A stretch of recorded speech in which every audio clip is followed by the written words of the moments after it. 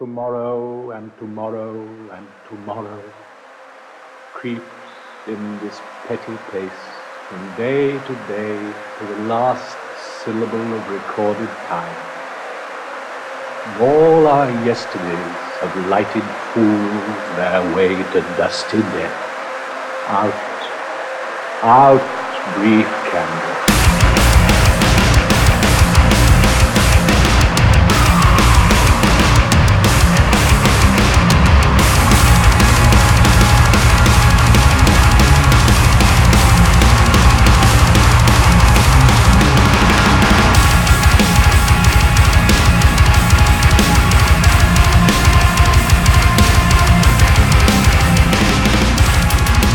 All right, everyone. Welcome to the first episode of Quarantined with Friends, an HW show.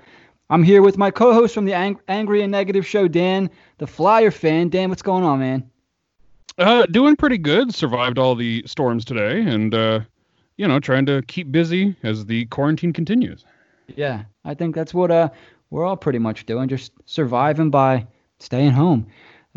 We have a very special guest for our first Quarantine with Friends episode of the band Fit for an Autopsy, guitarist Tim Howley. Tim, thanks for joining us, man. How are you?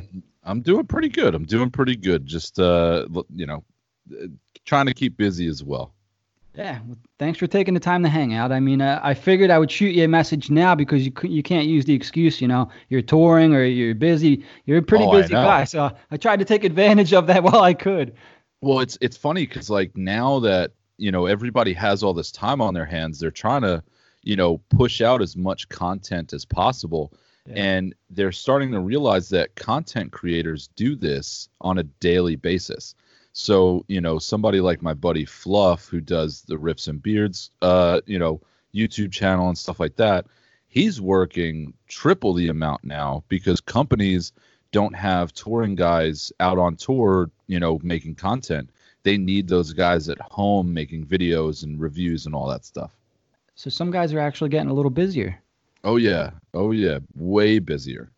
That's always a good thing. So I was going to ask you a little bit later on in the show, but you mentioned touring and whatnot. You guys had just started your tour along with Art is Murder. And how many shows did you do? One or two? We played one show, and what's messed up about it was, we got in the van and we were like, all right, this stuff, I guess it didn't hit us as hard, like seriousness wise.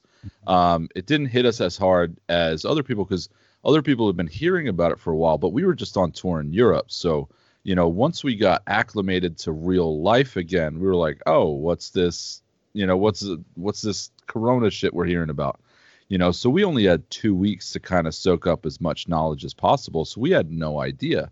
So we were like, all right, well, we're going to go on tour and it's going to be like usual. And then it got to be like a day before the tour, and certain states and certain shows started to get canceled, or they were going to put the shows down to 250 people or less or something like that. And we were like, oh, this is getting kind of serious.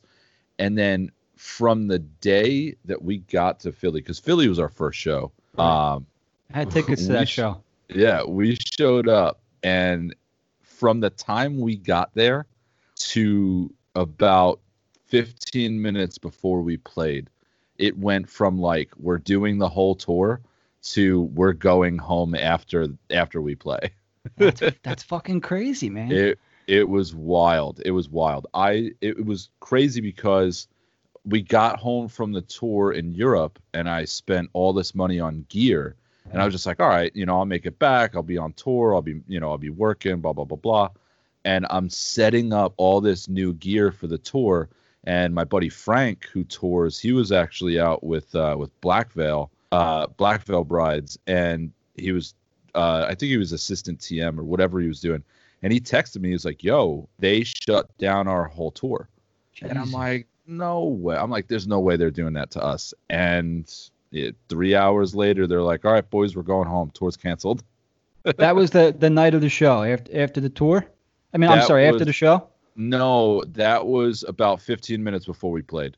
Get the fuck out of here. Yeah, they're like, oh, so all of us were making jokes like, oh, this was the sickest tour. Like, man, I can't wait to do this one again. Oh, it was a great time touring with you guys. Like, I loved getting to know you guys, like to dudes that I didn't even know. Like there was this band from, I think they were from Iceland or either Iceland or Sweden or something like that. I totally forgot where they're from because I didn't get to know them at all. That sucks, yeah. And they flew over from Europe. I mean, every band on that tour, besides us and Enterprise Earth, was from overseas. You had 2 bands from Australia and 1 band from Europe. So they spent all that money to get there. They play one show, and then they got to turn around and get the fuck home. That's a fucking shame, man. That really is. It sucks. But you know what? All of us kind of sat down. We were like, listen, we'd rather not risk the safety of everybody over the next course of the next month. Realistically, we wouldn't have made it a week because everybody's shut down anyway. Mm-hmm. But still. Let me ask you, what's the mood like? Because you have to be like pumped out of your mind to start a new tour. Obviously make money, but meet a bunch of people. Go out and tour and jam out and whatnot. But I imagine you're pumped. But what was the mood like when you found out? All right, well, this is done after tonight. Like, how did it affect the way you went out there and played that night? I think at that point we were just kind of laughing about it because you kind of have to laugh at a situation like that. When you have something that is so outside of your control and so out of your hands that you literally can't do anything about it. It's not like, our van broke down or our bassist quit or our drummer quit or something like that. Like, it's not, you could keep going. You could be down for a week and then, a week later you'll be back on tour. Yeah. When something like this happens, it was so out of the box that we were like, okay, what do we do? So we just played the show. We gave it our all like we do every night. We played a hell of a show. I thought what's funny is that I said to everybody after our set, I thought that the set list that we put together for this tour flowed so well into it, into just song.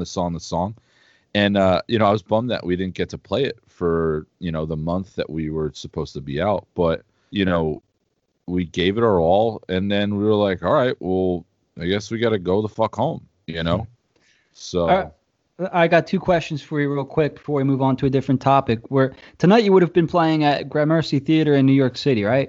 Yep, it would have been a hometown show pretty much. Yep. Yeah, that's a shame. Are you still keeping track? Like, oh man, we would have played here tonight. We would have played there tomorrow. Like, not really. Afterwards, once I was like, all right, the tour was canceled. I would have friends and fans and people that, even family members that were like, oh, you would have been in, Oregon at today, or oh, we would have been hanging out today, or something like that. So that kind of kept me in the loop of what was going on. But over the last couple of weeks, I've kind of been like just in my own shell in my house, like just kind of focusing on other stuff other than like dwelling on what would have been tour wise, Yeah, that's probably that's a smart move there. The other question I wanted to ask was, why did you guys choose Philly first? And was it just because of logistics, or was it like, let's start out with Philly? Because Dan and I are like 20 minutes to half an hour outside of Philly. I'm in South Jersey. Dan's more in Dan, where are you closer to? Lehigh Valley, right? Yeah, Lehigh Valley. Nice. Well, who chose Philly? Why was Philly the first place you guys decided to start? It's just where the cookie crumbles. It's kind of, Thy Art Is Murder is from Australia. Mm-hmm. So whenever they come to the States, Jersey is kind of like their central hub, because it's easier to get to New York and Newark, New Jersey, or JFK or something like that than it is to fly somewhere else. Plus, all of their gear is stored in New Jersey. It's just easier for them.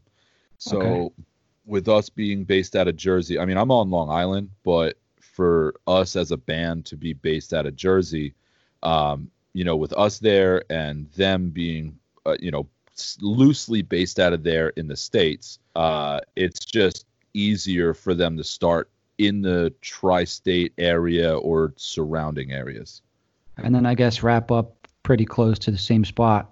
Yeah, exactly. So we were going to start in Philly and end in Worcester. Okay, Massachusetts. Yeah. Okay, yeah. All right. Makes sense. Yeah, I was like, oh, they picked Philly first. That's pretty cool. And, it's just because it's the central hub.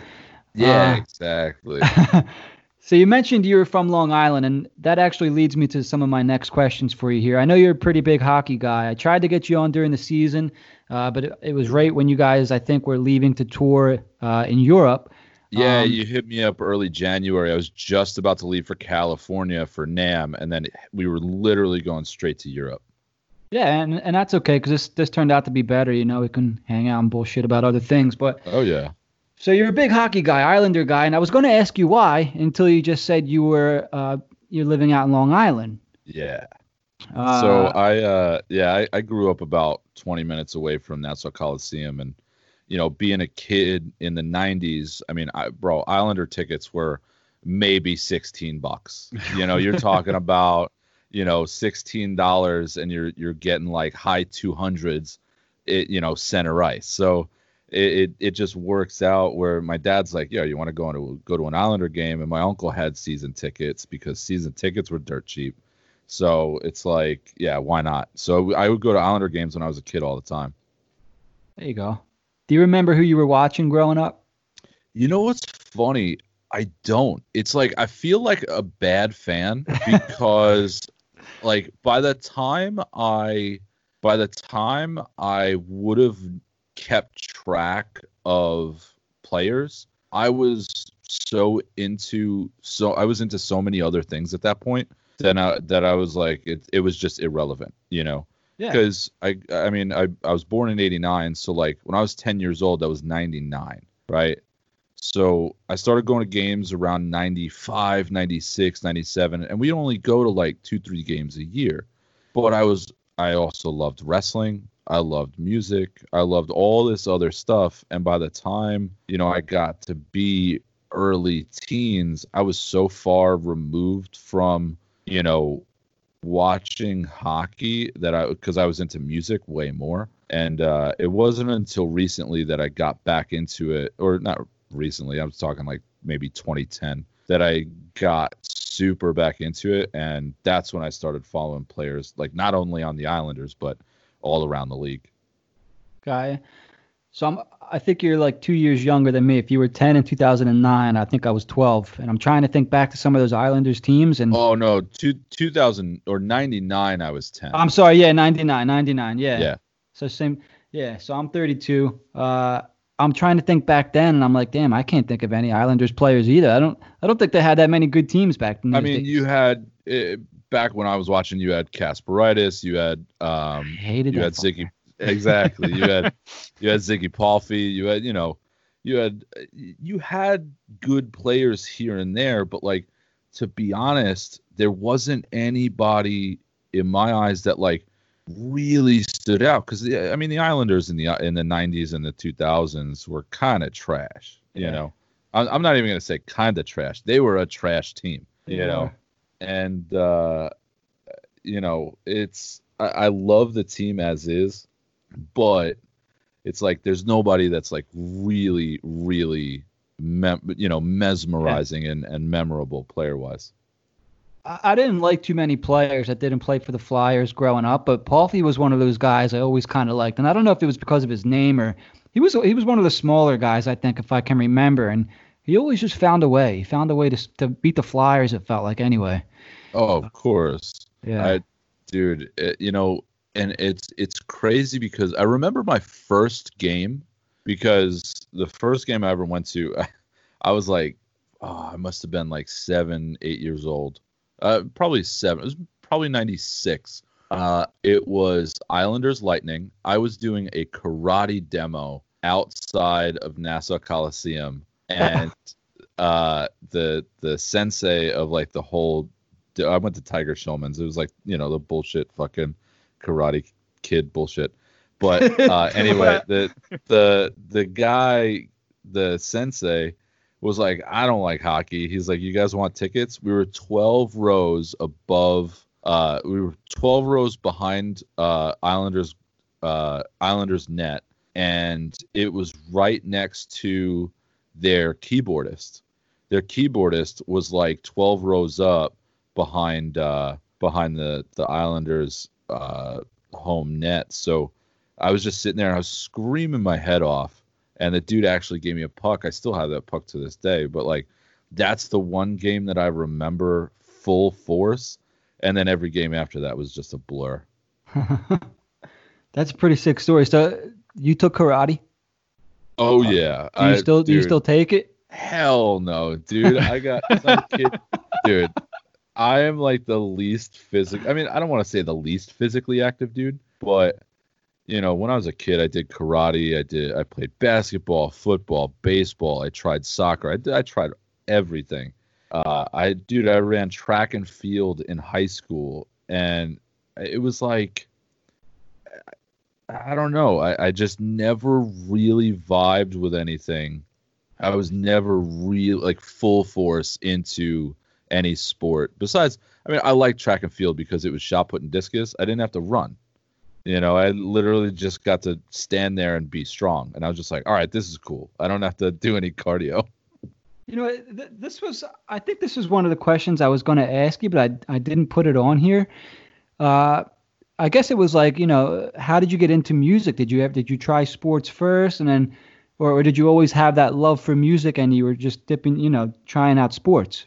So it's actually a funny story. Like, I mean, I did sport. Every kid, not every kid, but mostly every kid tries a sport here and there, tries whatever when they're a kid, or, you know, so yeah, like I said, I tried everything.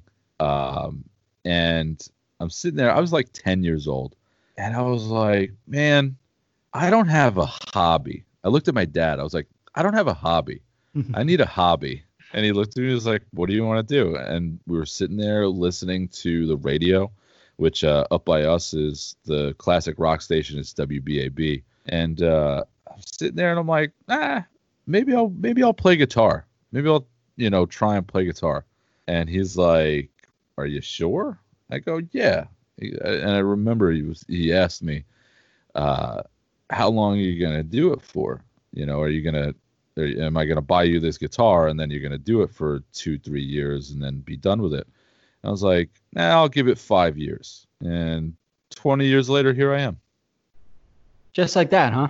Yeah, it was, you know, I got into it. I took lessons, 7 years after taking lessons. I started teaching lessons, and, you know, I had already been in bands for a while at that point. And, you know, I started like right after I started teaching guitar lessons is when I started going on tour when I was 17, 18. Okay. So this kind of leads into some of the other questions I wanted to ask, because I saw you became a member of Fit for an Autopsy in 2013. Yep. What were you doing in between that time where you were giving music lessons and before you joined as a member of Fit for an Autopsy? So in 2007, I started touring and playing, doing merch for a band called The World We Knew. Had minor regional success, had minor success around the U.S. And I had a good time. We had 6 strong years, you know, some ups and downs, a lot of downs, more than ups, but it taught me how to tour and how to tour. I don't want to say properly, but it taught me how to survive in a DIY dog eat dog type world. And, gaining that experience, getting those experience points over the 6 years from 2007 to 2013, it's like, this is literally the best thing that I could have possibly done. So, I toured full time with them, and then late 2012, we, between multiple labels, multiple management companies, multiple booking agents, and, just a lot of failed shit, I went to our singer. I was like, listen, dude, I can't do it anymore. You know, I just don't want to do it. I don't want to put time and effort into a project that's not moving forward and not going up. Like, we're going up a little bit and then going down a lot, then going up a little bit and then going down a lot. So before it is literally beating a dead horse, I'm like, I'm done. You know, so that ended in March of 2013. And like a month later, Pat called me and was like, hey, I know you're not touring anymore. Join my band. And I literally said no. Did not He's expect that. I was like, nah, I'm good. I mean, you tour for 6 years straight and you're living in a van and you're making $5 a day. You're like, I'm good. I'm okay with not doing this. And then, yeah, he turned around. He sent me the pre-production stuff for all the Hellbound record. And I was like, shit, I guess I'd be an idiot if I didn't do this. So I joined. I was like, yeah, why not? Let's jam. And that's what I've been doing since, I think my first show was June 30th, 2013. Wow. And you remember just like that. Done and done. Where was that at? First show was in Pennsylvania. It was a fest. We played with, it was like Impending Doom. Who else was on it? I want to say Within the Ruins was on it, but I'm not 100%. There was it was an all day, like, metal and hardcore festival in like the middle of nowhere, Pennsylvania. I can't wait for that shit to start back up, man. Did you see the stuff going around? Not to bring the mood down here, but how they were thinking about no shows until fall 2021 or some shit like that. See, I mean, I think that's bullshit. Yeah. I think that it'll happen way sooner, but as for this year, I'm very skeptical. I want to keep my head up high, and I want to say, hey, like, we're ready. As soon as they're like, yo, everything's good, we're fine, get back out there. Like, I have my bag packed. I'm ready to go, and I feel that everybody in my band feels the same way. Yeah. But again, I don't want to risk too much. I don't want to risk, people getting sick and potentially risk lives, because people are dying. It sucks. Yeah. So, sure. I'd like to follow the guidelines as possible, but, hopefully, I'm hoping towards the end of this year, getting stuff here and there. You're not going to see 70,000 person festivals happen. Unfortunately, I think that, this summer they're already starting to cancel summer festivals in Europe. I hope that ours don't get canceled, but I don't see any other, I don't see any other option for these festivals. Getting that many people together in one space is a little bit daunting. Yeah, and I guess that's the issue, right? It's just insane when I think about it, because I guess a month ago I'm like, yeah, I'll give this a month and they'll have all these, solutions figured out by now and whatnot. And here we are a month later, and it doesn't really feel like anything's changing. Yeah, there's literally nothing changing. Like, we're kind of at a stalemate, and there might be progress with a vaccine, there might be this, but it's just such a slow mutation that, from what I've heard, that it's hard to pinpoint a vaccine for it. So who knows? And that's the thing. I feel like nobody fully knows what the hell is going on. So everybody's kept in the dark. The only thing that you can really do is, sit in your house and hang out with your pets, or hang out with your girlfriend or your parents or your friends, if you live with your friends, and kind of just wait for it to blow over. Yeah. What's your situation like over there? You got any pets or girlfriends? Girlfriend? Girlfriend. I have one singular fantastic girlfriend. She lives about 20 minutes from me. She's living with her parents, and her parents are a little bit older as well, and I'm always in constant contact with my parents, so we're trying to keep our distance. We FaceTime every night and stuff like that, and we're talking every day, but it's still hard on the relationship when, you're so close but so far. For sure. It's like living in a long distance relationship when you're only 20 minutes away from each other. Yeah, because just a month ago it was like you wouldn't even think twice. Hey, you want to come hang out? Yeah, absolutely. And now it's like you can't do the simple things anymore. Yeah. Well, everybody's looking at the world with a different set of eyes right now. Everybody's looking at and that's kind of a bummer because, even me, like I find myself guilty of certain certain, I guess, judgmental tactics. Like I'm judging people as they're walking into a grocery store when I don't know these people, and if they were just walking by and it was a normal day, I'd be like, whatever. But because I'm looking at them wear gloves and touch things and then touch their keys in their phone and then like not understand how cross-contamination works and like, people not wearing, a mask and coughing, and I'm just like, bro, what the fuck are you doing? If you're feeling a little sick, stay the fuck home. Yeah. I mean, I've been sitting at my house for the past month. The only people that I've come in contact with maybe 3-4 people, and it's like, even me, I'm like a little weary about it. So yeah, I'm pretty much, I wouldn't say I'm a hermit, but I'm an introvert. I like to hang out and spend my time home whenever I can and whatnot. But even this is like kind of too much for me. And to your point, I was at the supermarket a couple weeks ago, and I'm standing in like the deli line where they have you standing like 6 feet back of the thing now. Oh yeah. They got the tape and all. And this guy's like kind of like right on top of me.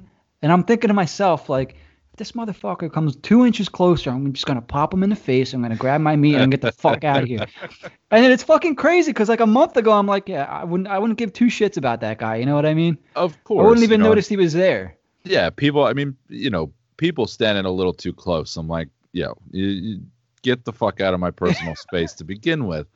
But now with all this stuff and the whole 6 feet thing and whatnot, I was at the grocery store maybe 2 weeks ago. I had to make rounds and get some groceries for, a couple weeks. And, I'm sitting there, I'm getting meat. And this guy is over my fucking shoulder. And I turn around and I'm like, guy, you can't wait 2 minutes for me to pick out a fucking steak? Like, leave me alone. Because everyone's worried that you're gonna fucking take all the steak, dude. That's what it is. Everyone's panicked. Yeah, you gotta get the steak first, and blah blah blah. It's like, yo, take your fucking steak and leave me the fuck alone. Yeah, exactly. There's gonna be more. What drives me nuts is I've been to the supermarket 3 different times in like the last month for fucking paper towels. Out every time. Oh, completely out. I was using a shower towel 2 weeks ago to dry my fucking my kitchen counter. It was my mom came over like, what the fuck are you doing? You need paper towels? Yeah, it's and that's why I was saying before, people don't know. They have no idea. The general public, I feel, is extremely uneducated. Yeah. And all they do is they watch TV or they watch trends on whatever social platform. So like, for example, some, 50-year-old dude will sit on Facebook and he'll see that everybody's buying up toilet paper and he's like, oh, I got to get toilet paper. And he loses his fucking mind. Yep. Instead of just being like, oh, everybody's an idiot. There's no reason for that because this virus doesn't affect your ass, like, and you know what, to be honest with you, even though it's kind of gross, it's like, even if you do run out of toilet paper, most of the time you got a fucking shower next to you. Yeah. Hop in the shower. It's not the end of the world. Of all things, I didn't get it. And what sucks is that things like this bring out the grossest sides of humanity. Yeah. And it brings out one of the and I don't want to sound like I'm preaching, but like, right. You get those people, like there was an asshole in Brooklyn, right, that had 5,000 boxes. 5,000 boxes of N95 masks. What a dick. That he was selling for a 700% markup. Jesus. Right? And it's like that. It brings out the grossest sides of humanity because people are like, oh, I'm just going to jack up this pricing. And you know what? The dude got what got what he deserved. I think it wasn't the FBI, but it was one government agency went into his house and they arrested him and they fucking took it all and they gave it to hospitals around the area. Yeah, you know, that's what he should have done. Yeah, same thing with the guy there was a guy in the middle of the country, like Oklahoma or something like that. He bought $17,000 worth of hand sanitizer. Oh yeah, I saw that. Yeah, and it got confiscated. Yep.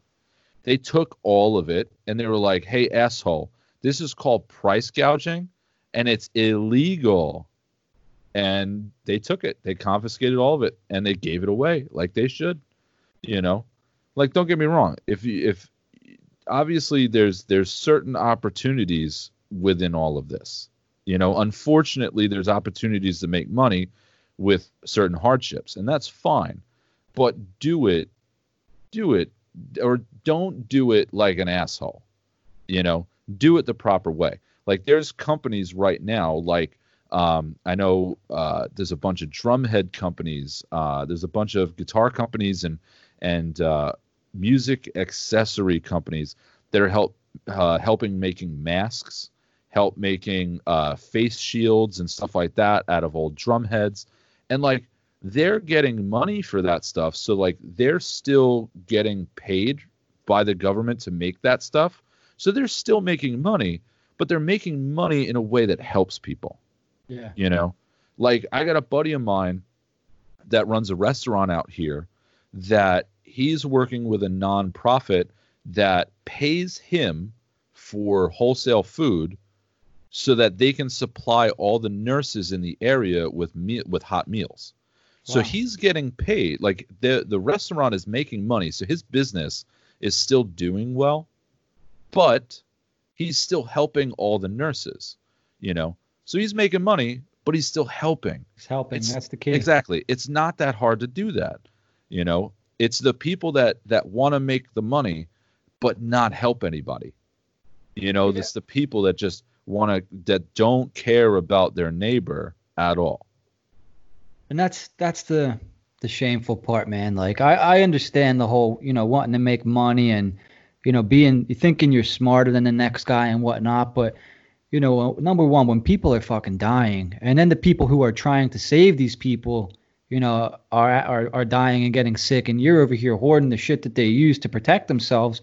Oh, yeah. Like, oh, dude, this is some fucked up shit, man. Yeah. And you know, our band is very socially conscious when it comes to stuff like that. You know, that our lyrical content is, you know, heavy on the fact that humanity is absolutely disgusting.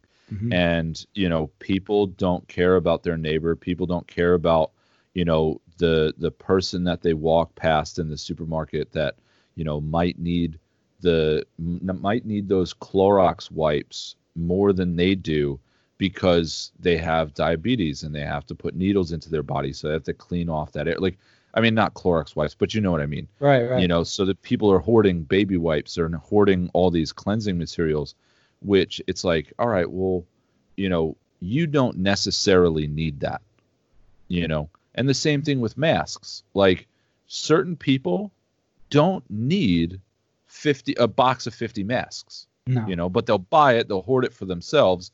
When you have nurses at, you know, Northwell Health, which is around by me, which my friend's wife works at, that they're telling them to reuse masks, you know, and it just, I don't know, man. It just further solidifies the fact that humans are pieces of shit. Yeah.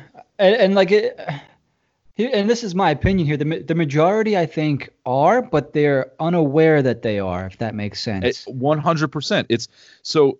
This brings me back to This brings me back to a funny story from London. So we played. We were on a headline tour last year. It was early 2019, and we're we're hanging out, and a couple people from our label came to ask us interview questions, and they were doing some stuff for their YouTube channel, and they were just asking us random questions, and some of them were funny, some of them were serious, but they followed a funny question with a serious question, and my brain was still on that funny wavelength, and they asked, if you could rid the world of one thing, what would it be? Right? Yeah. And my brain, because we were in funny mode, my brain was like, mosquitoes, fuck mosquitoes. And mosquitoes do suck, but yeah. Yeah. And then you had like whichever band member was next to me was like, I'd rid world hunger, and I'd rid like this and that, and like poverty with children. And I'm like, fuck. But it was funny because our bassist Blue said he would rid the world of obliviousness. And it resonated with me because after that day, I just kind of looked at everybody a little bit different, and I realized how oblivious and how ignorant and how just in their own world everybody is. Yep. They don't care. They don't give a shit. They have no So idea. exactly. And I feel that everybody's so oblivious to what other people are going through that it's not that they don't care. It's just that they don't have the opportunity to care because the opportunity doesn't present itself because they don't look for it. It's just there, Yeah, I 100% agree. I've read a lot of books about those kind of things and whatnot. I think ego has a lot to do with it. I think most people are ran by their ego, and it changes the way that, at least for me, that I see people, because, like, for example, if you met me, you would see the clothes that I was wearing, you would see the facial hair that I had and whatnot, and what you would be seeing is my ego, because my ego picks out my clothes and picks out my identity and whatnot. Whereas, and once you realize all that, it's, at least for me, it's easier to attempt to get to know somebody, because right away, when I see someone's ego, I'm like, all right, let's try to get to know this guy, because right now I'm getting to know his ego. You know what I'm saying? Yes. Does that make sense? Yeah. So once I learned all this, it made it so much easier for me to establish genuine relationships with people, because when you don't realize that you're talking to someone's ego, everything's bullshit. And if you go out to, I don't know, the supermarket or any public place, most likely what you're seeing, what you're coming in contact with, is somebody's ego. And I don't know, I'm just fascinated by it. Yeah, it's who they think they are, Yeah. not who they actually are. Right. And it's not until that's why, like, when people say that first impressions make a world of difference, it's like, when first impressions, you're not meeting that actual person.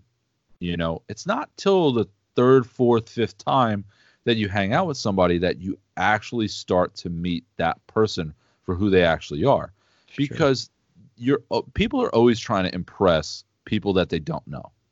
They always want to come off a certain way because they don't want them thinking, that you're something that you don't believe you are.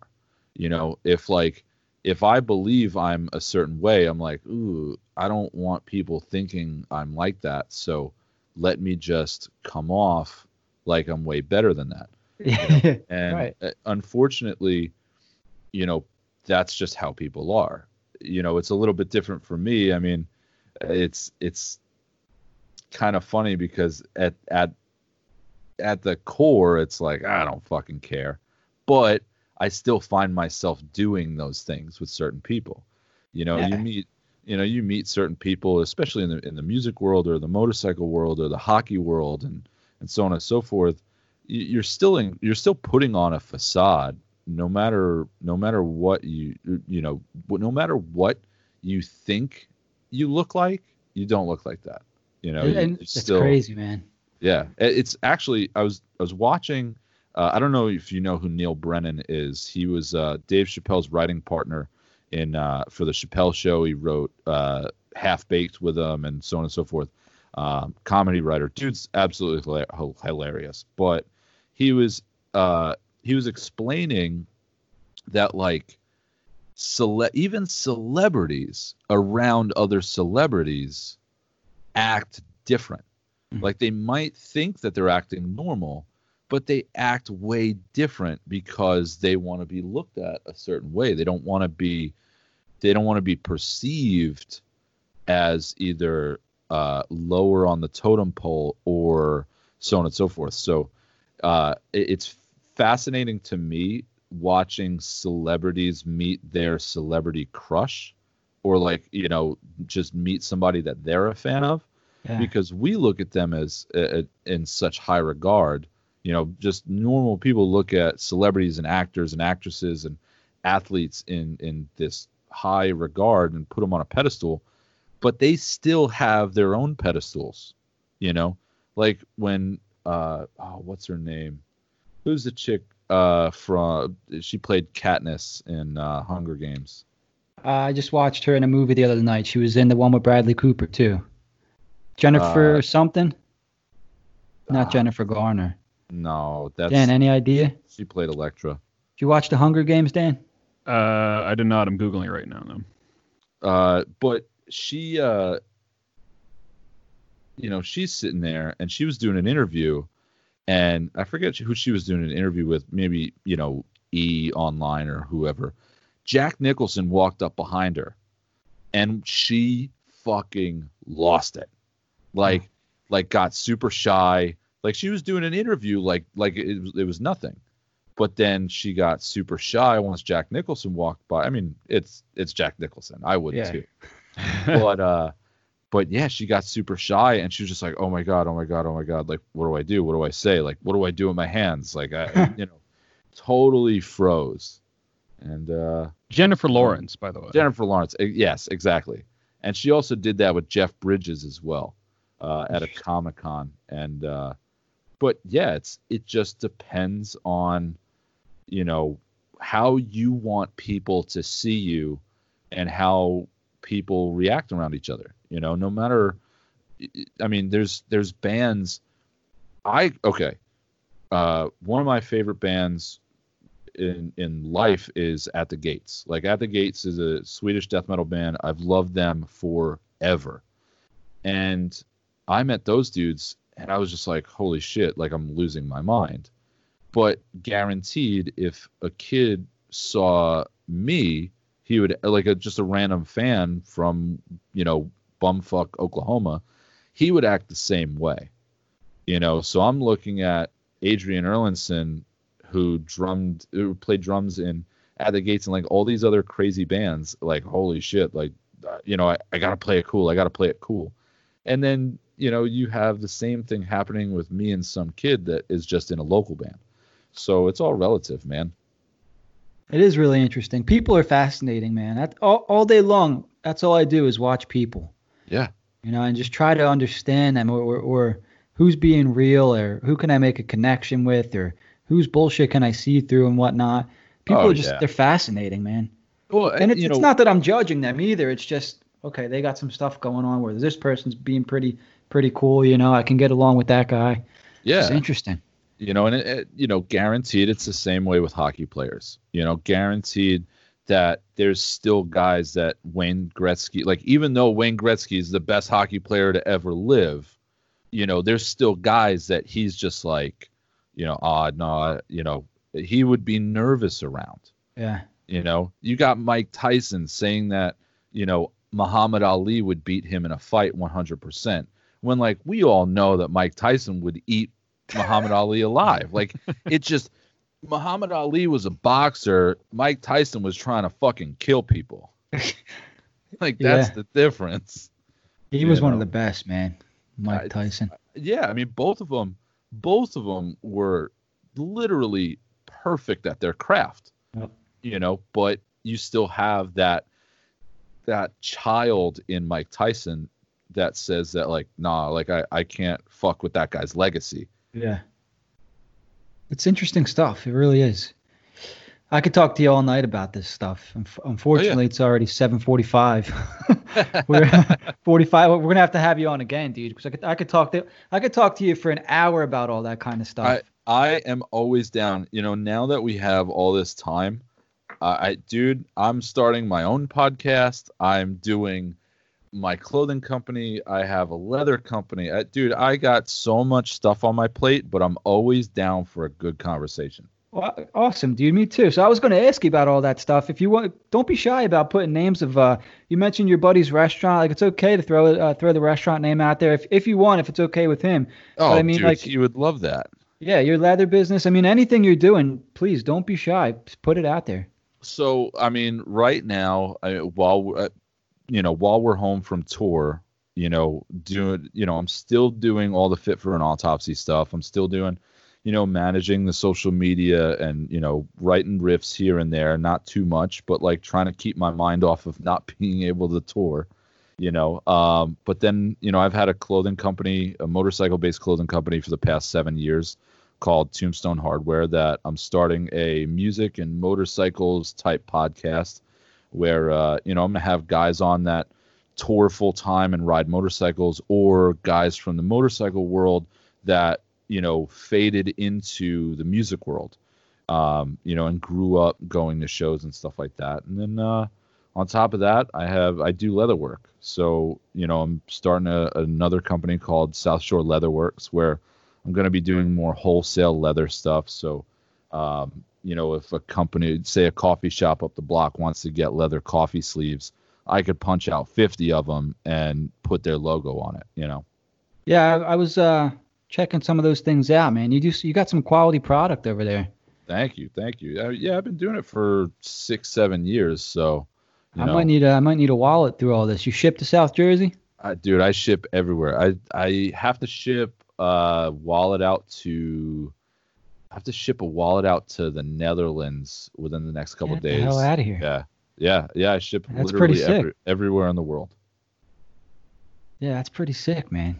That's got to feel good when people are buying your stuff all the way in Europe, huh? Oh, I love it. Well, everything kind of piggybacks off of the band. Like, if the band's doing well, people know about you as a person. And then people are like, oh, well, he's from Fit for an Autopsy. Let me grab, I want a belt from him, or I want a wallet or a T-shirt or something like that, because they want to get that, it's that personal connection. And that's why I like creating stuff like, these handmade items, because it's not, as cheesy as it sounds. It's like every piece, it's like I'm making it with my hands. Like, it's a little piece of me that's going out to everybody. Yeah.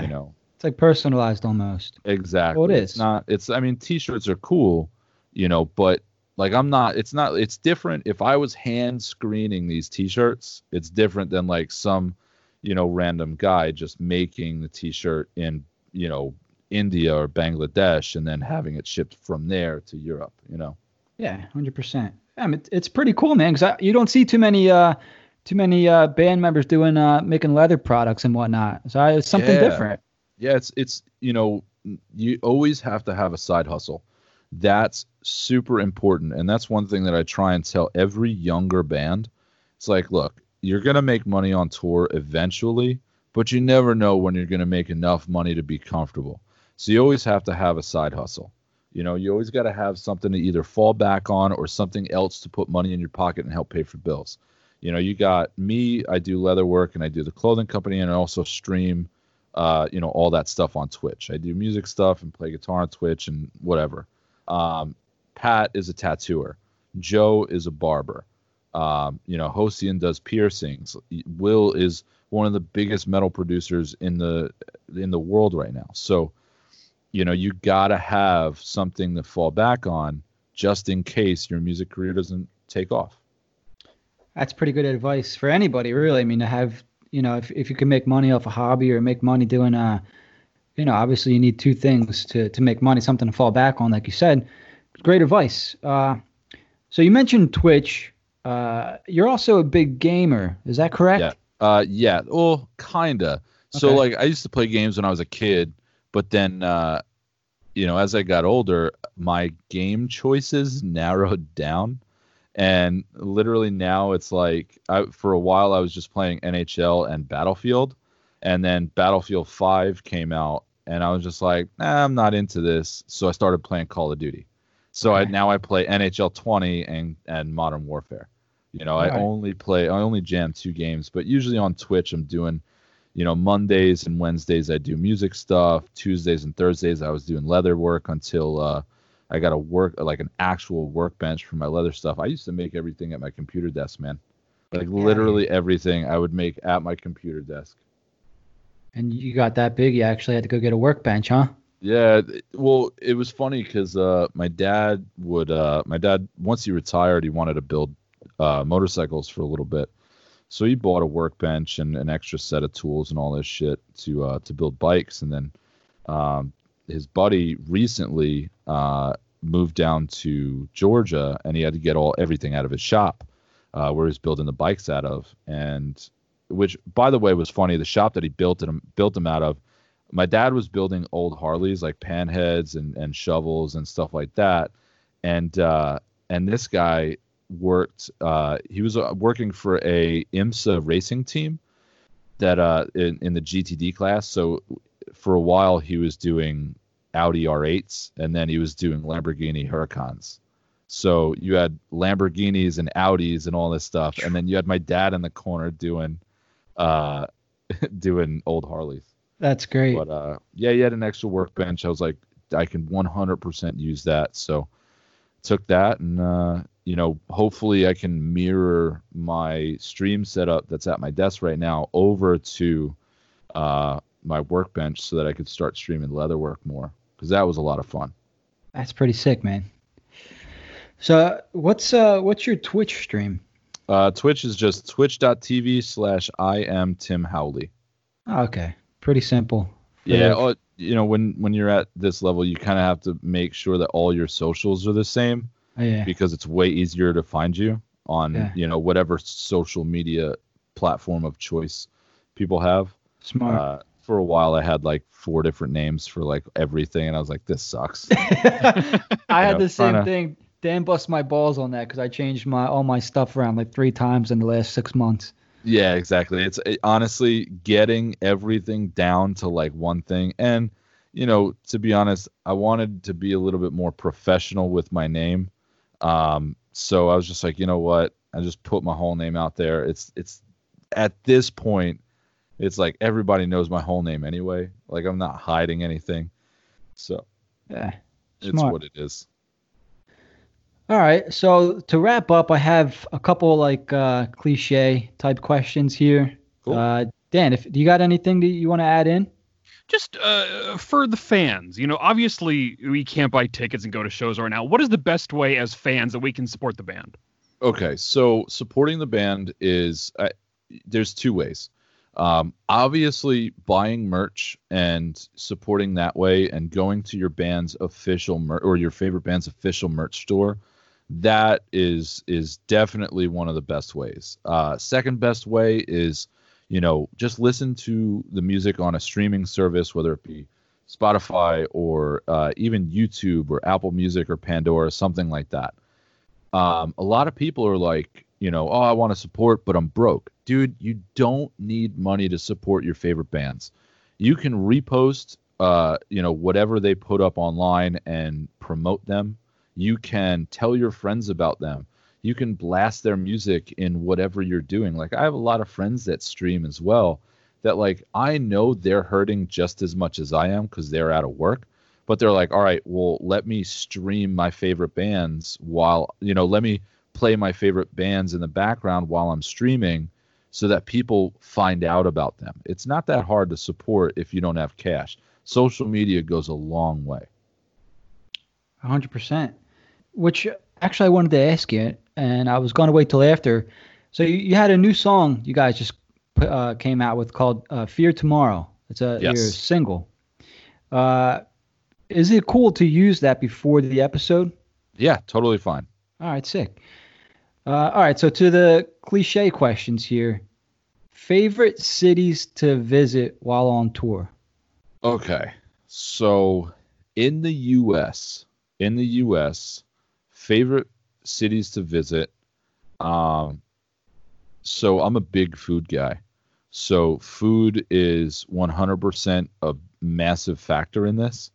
I always love going to LA because of friends and stuff like that. The food's always good, but like, wherever we play, it's usually kind of whatever. You never get like crazy restaurants where the venues are. But then again, you have places like San Antonio, which I love going to because it's one of my favorite barbecue spots. Is Wow.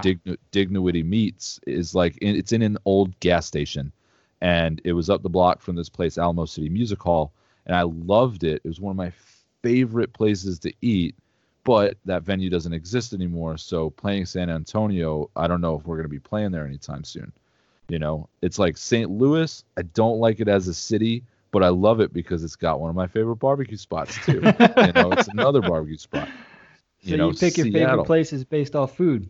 Oh, dude, 100%, 100%. There's always places that I love going to Worcester because we have friends. We have a lot of friends up there. I love going to Ohio, like all around Ohio. We have some of our closest friends out there, which is great. But I mean, I haven't played a place in those areas where I'm like, wow, like I love being here just to be here.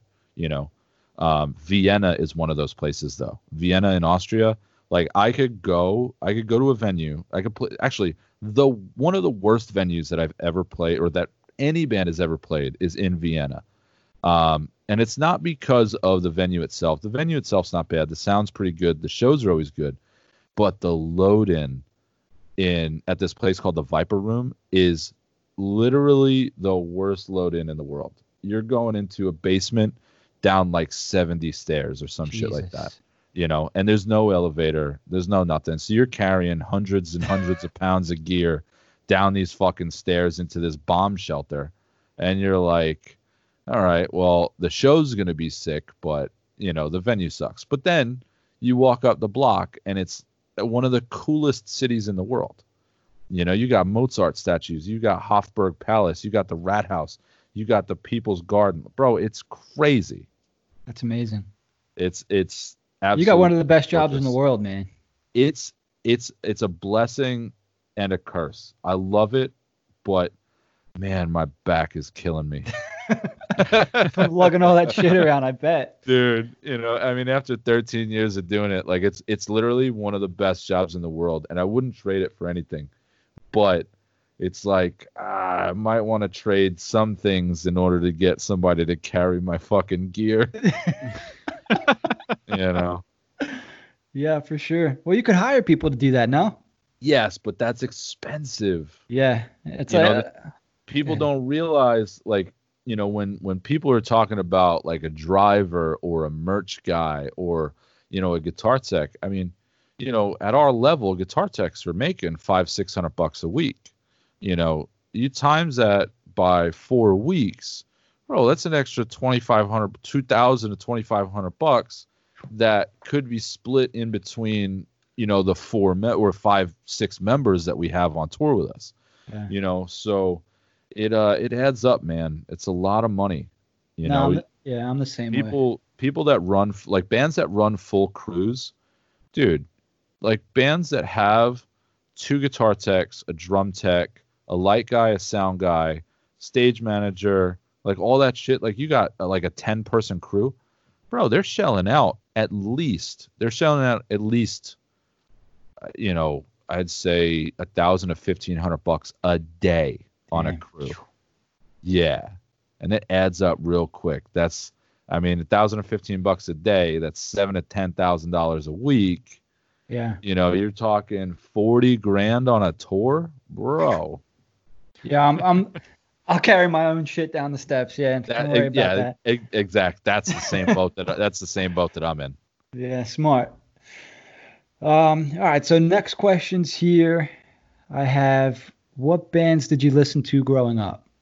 So when I first started getting into metal, obviously you have your starter pack bands. You have your Black Sabbath, your Metallica, your Pantera, Slayer, all stuff like that. And then from there, it was the early 2000s, so I got into, whatever was popular at that time in the metal world or in the underground metal world, which was bands like It Dies Today and Bury Your Dead and God Forbid and like all those early 2000s metalcore bands.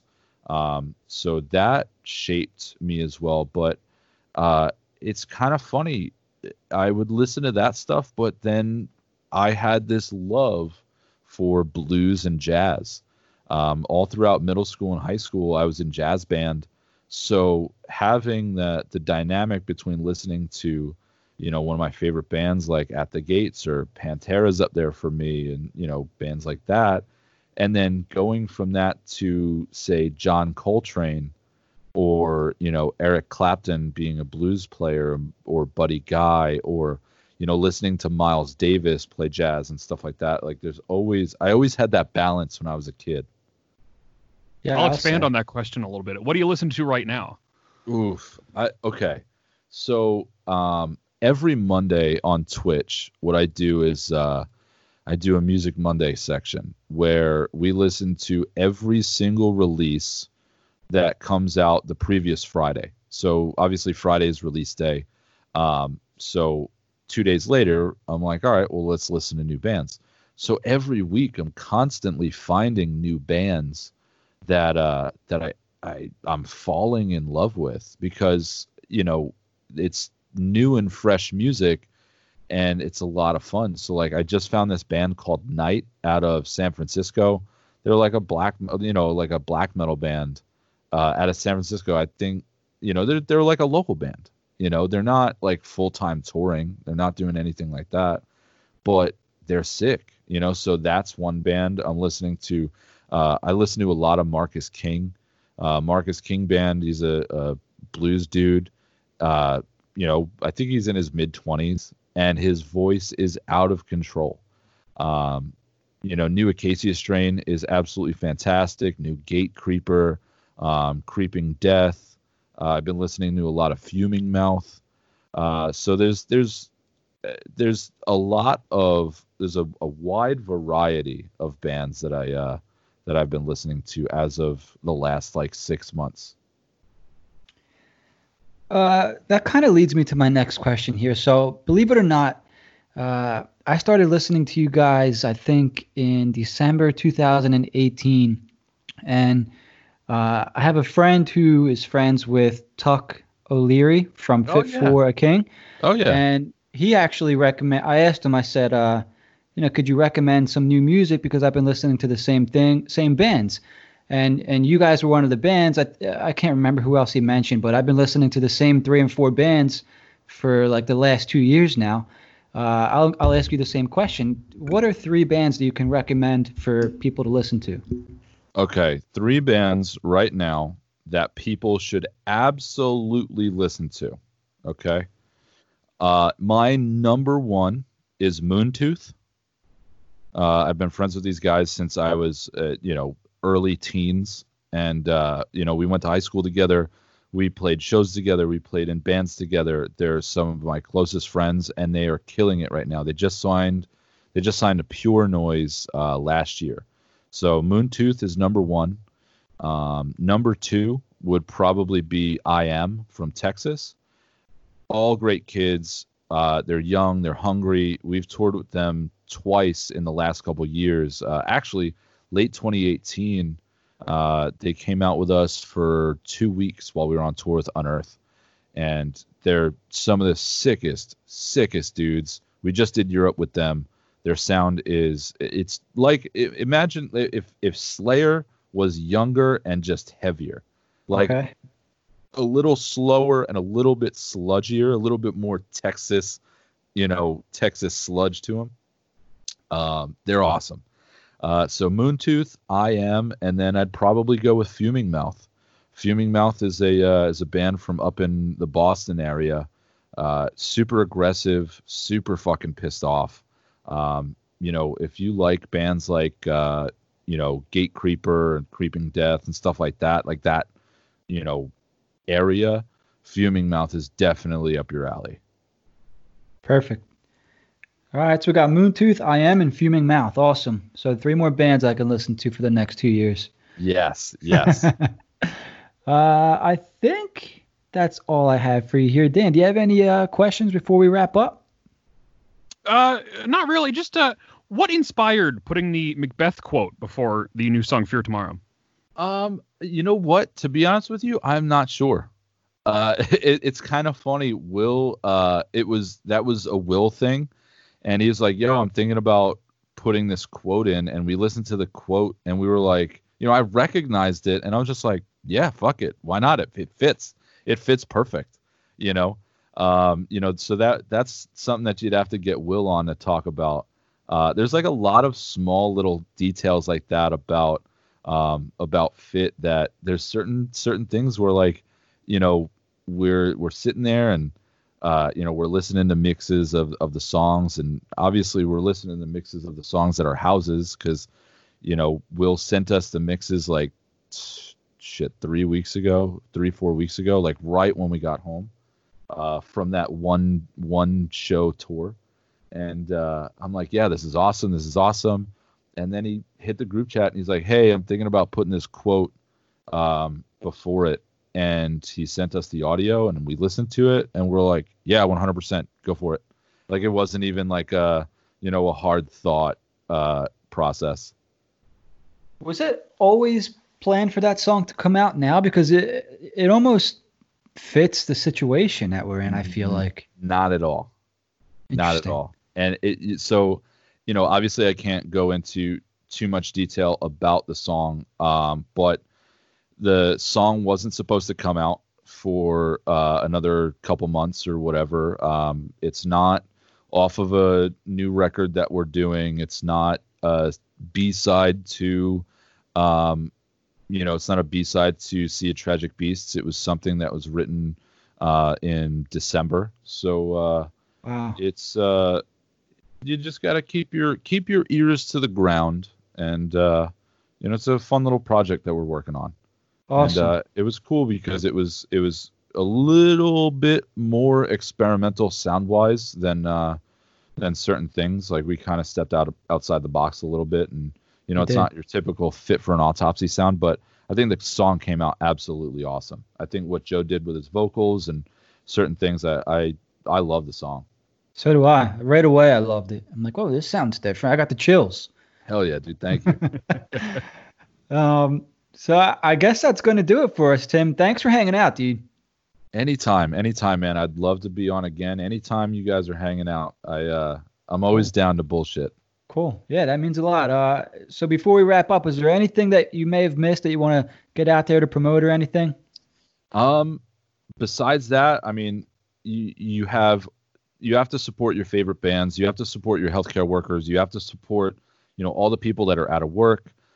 Whether, like I said, it be your favorite bands, you can promote them, you can do all stuff like that. My buddy Frank that we talked about, 45 minutes ago, that I toured with in my first band, when he first found out that his tour was kind of going down the drain, what he did is he realized that you had so many members, so many crew members from each tour that were getting laid off. They don't have a way to make money. So he has forthenomads.org, which is a charity set up to help out all of the touring crew members that make our lives way easier. It's a way to help them out and do all that stuff. You have so many people that are helping out healthcare workers and stuff like that. If you can donate to all the people working in healthcare to help get us through all this bullshit, that's awesome too. Totally agree. Yeah, the sooner we help everybody, the sooner we get through this, great message there. Dan, any parting words before we sign off here? Yeah, I think you about nailed it. Cool. Thanks for hanging out for this one, dude. Appreciate you coming on. Anytime. We'll let you go, Tim. Stay safe, wash your hands, do all that good stuff, and we'll have you on again soon, man. Thank you. All right, boys. I'll talk to you later. Take care, man. Bye. All right, so that's going to do it for the first episode of Quarantined with Friends. You want to do this again? Yeah, I'll do it again. I got nothing better to do these days. Dude, what an awesome guest, man. He was a great dude. Very very easy to talk to. Yeah, really, really humble guy. Great guy. Cool first guest to have on. Made it really easy. So we're like an hour and some minutes into this. We're going to sign off, bring it home. We just put out an episode, right, for Angry and Negative? The best of season 2, part 2. Right now, it's up on both Brotherly Pod and Angry Negative Show platforms. At Angry Negative, at Brotherly_Pod for the links to the shows. The best ofs are always great. You do a great job with those, Dan, putting those together. There's plenty of stuff to pick from there, and it's the clips and going through and editing all the radio in between. It takes quite a few hours, so it's a work of love, but it's always fun going back and listening to some funny moments from our banter. Yeah, make sure you guys check that out. It's already out. Apple Podcast, Stitcher, Spotify, all that good stuff. So thanks once again for hanging out, Dan. I'm gonna sign off, and everybody wash your hands. All right, stay home. Yeah, what he said. Perfect.